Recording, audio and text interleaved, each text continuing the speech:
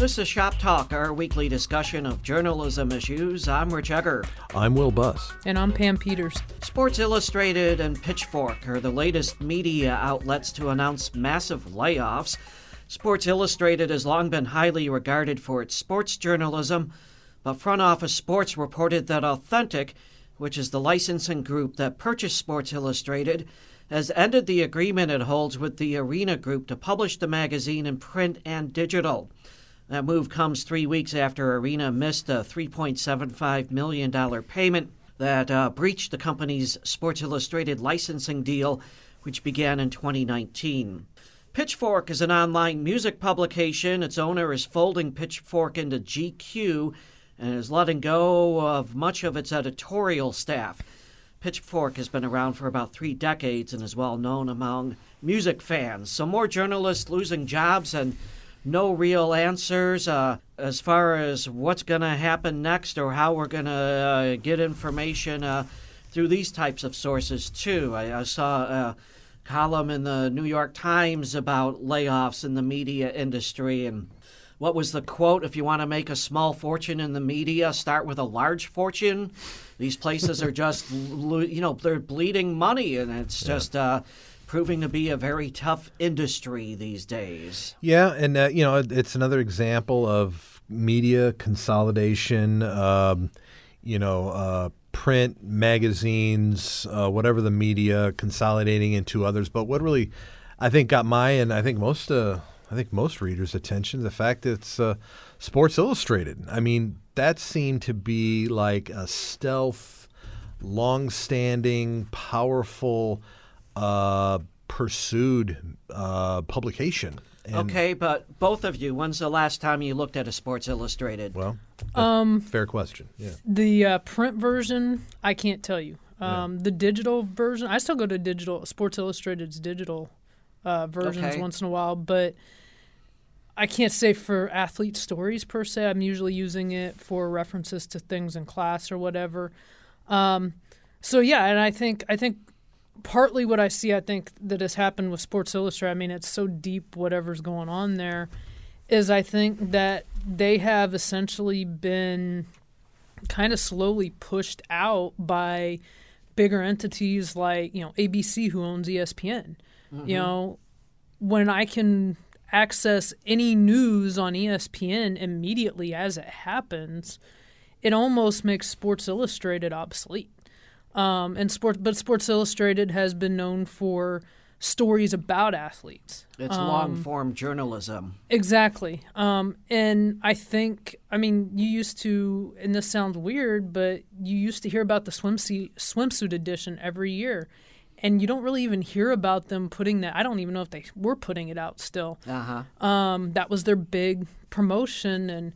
But I think what's happening, the long-form media, they don't, even that's hard to compete with, because whether it's NBC Sports, CBS Sports, ESPN, whatever, they have shows that do that. You watch 30 for 30 on ESPN, and it's doing visually and through broadcasting what Sports Illustrated has done for years in magazine and written form. So they're reading about it. I'm still confused about what all is going on with it, but I agree. I think it's kind of that it's slowly becoming obsolete and being pushed out.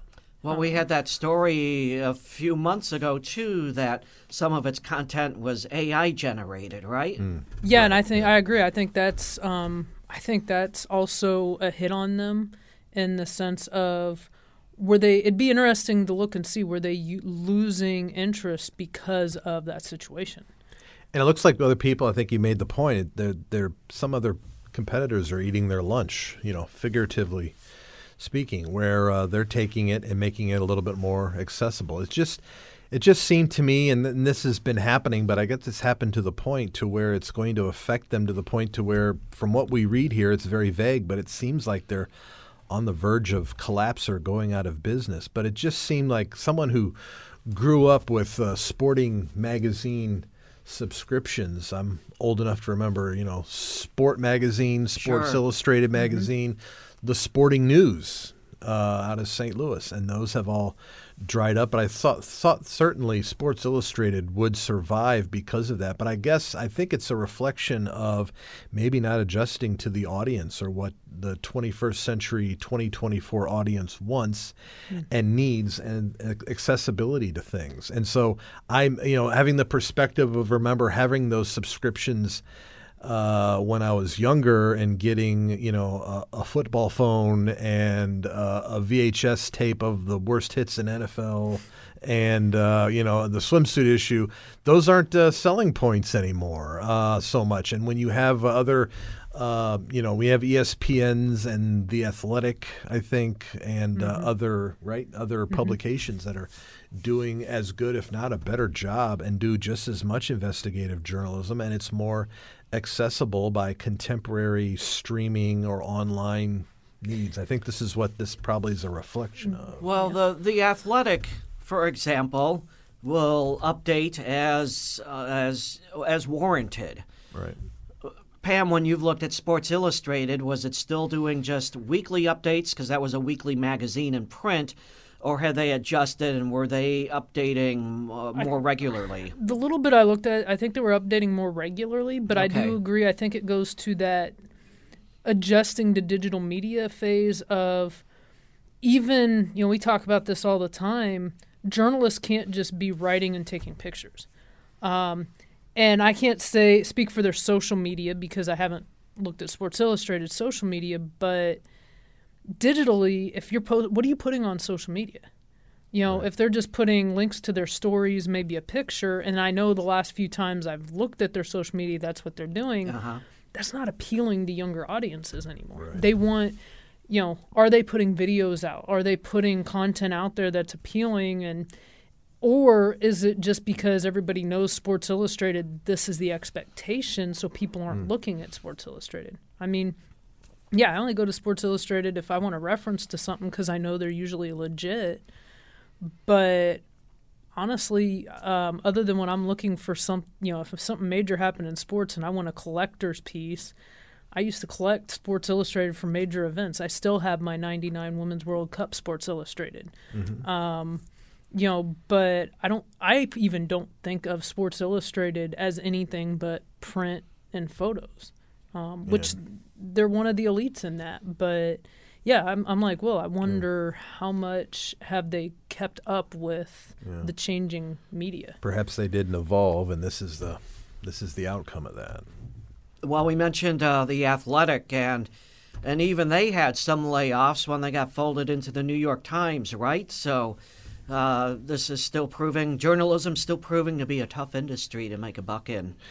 And I think maybe, if anything, it just goes to show how accessible you need to be and what form you need to survive in, or what you need to provide people in a digital forum. I think Sports Illustrated may have stuck to their traditional guns and what always kept them a heavy favorite, but at the same time, I think readers and consumers' tastes changed, and perhaps they didn't evolve enough to make that satisfying. And we're even seeing that, though, with broadcasting. Right. Even ESPN, some of their shows ratings are going down. So even talk about layoffs. Exactly. There, even right? what ESPN's putting out, and they're big. They're Right. huge in sports. Yeah. So, it's media industry is evolving. It's seem too big to fail, but unfortunately they are. With that, we're going to wrap up our discussion for this week. Our listeners can join us again next week for more of Shop Talk.